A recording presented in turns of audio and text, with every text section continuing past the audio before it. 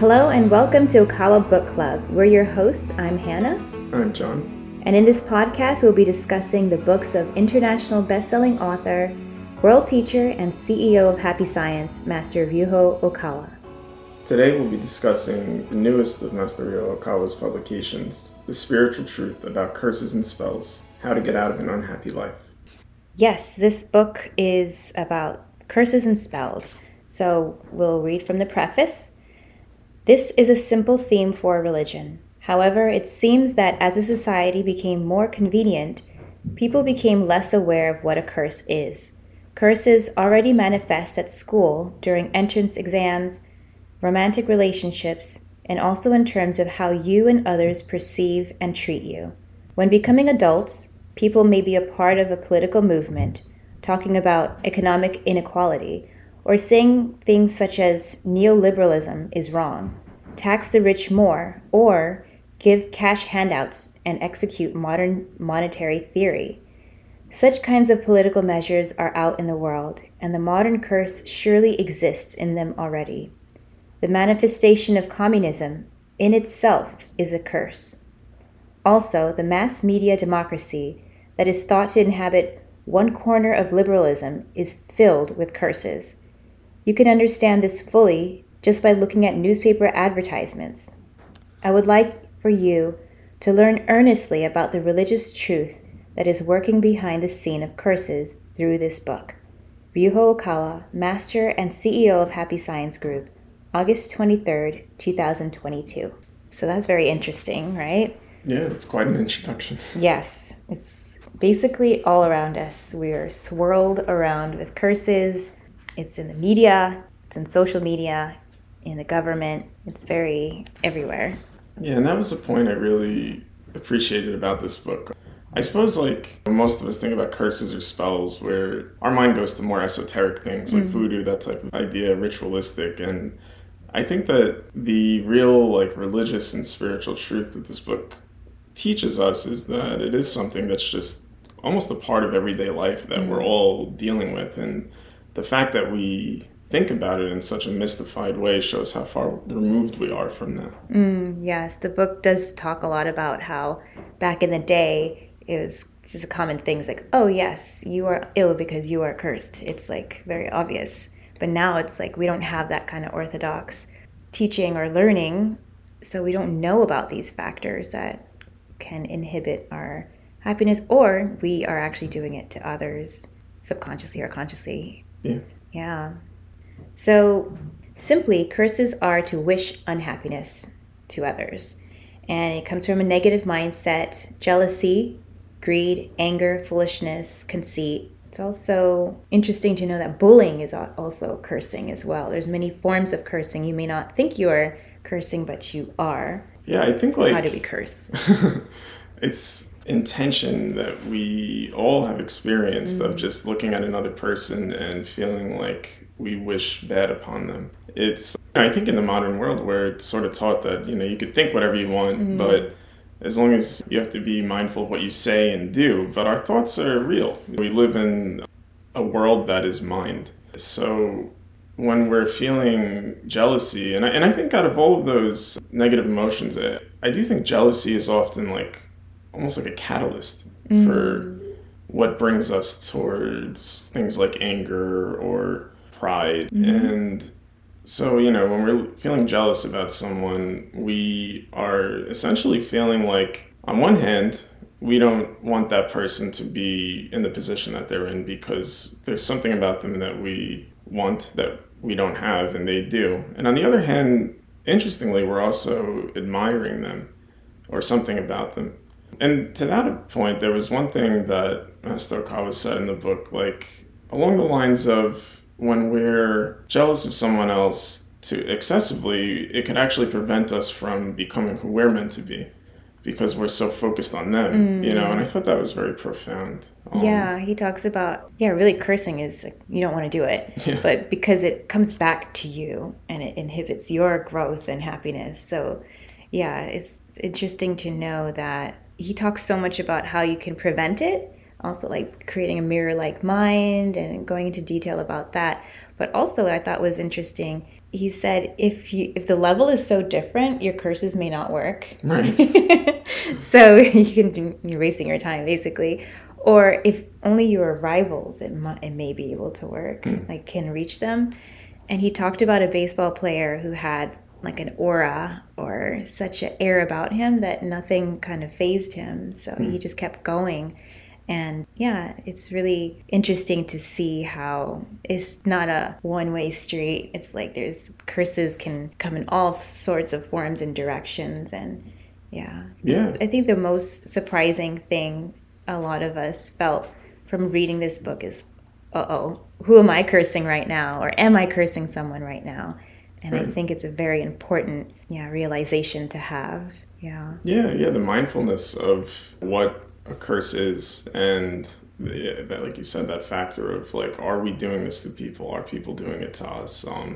I mean, all of us have probably at some point experienced a sense of jealousy or anger towards someone else, and many people have probably experienced it towards us, and sometimes more than we realize. It was discussed how like people can often be jealous of you without you even realizing it, and sometimes that's just due to the fact that we can be a bit egotistic, and perhaps excessively, so that we're not fully aware of people. And I think the concept of egolessness, which is a core Buddhist teaching, was something really expounded upon in the second half of the book. And I appreciated how the meaning of that concept was really clarified as not denying that you have a self, or really it's more about self-preservation and not living in a way where you're disproportionately selfish. And I just think that's such a powerful base teaching that has been central to Buddhism for like 2,600 years and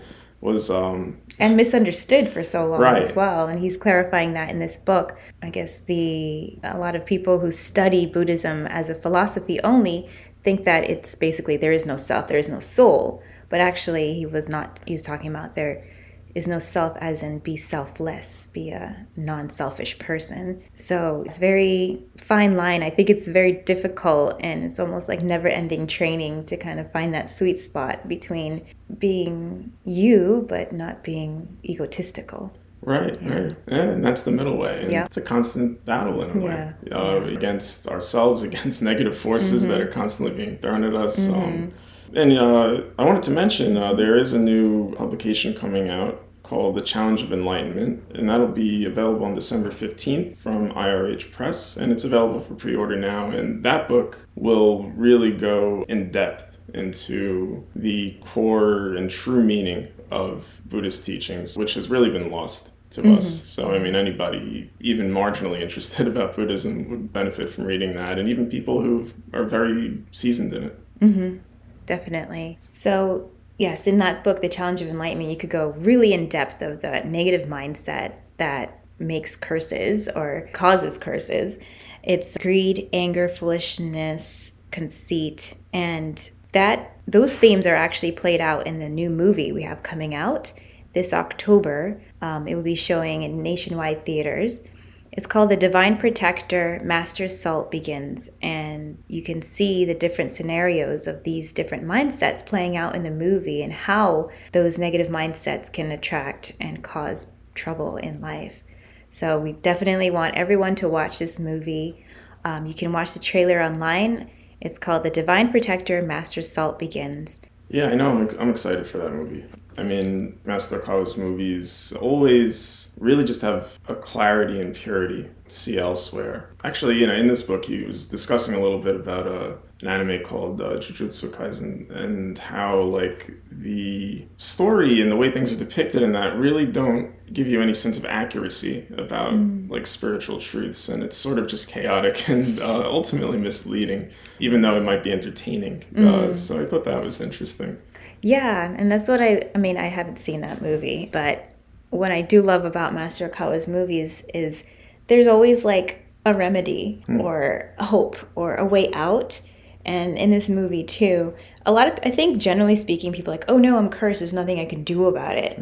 But he gives so many examples and teachings throughout the movie and in this book about how to protect yourself and also how to stop cursing others and basically get out of unhappiness. But I really love, the way out, the hope full aspect of all the movies, the teaching aspect.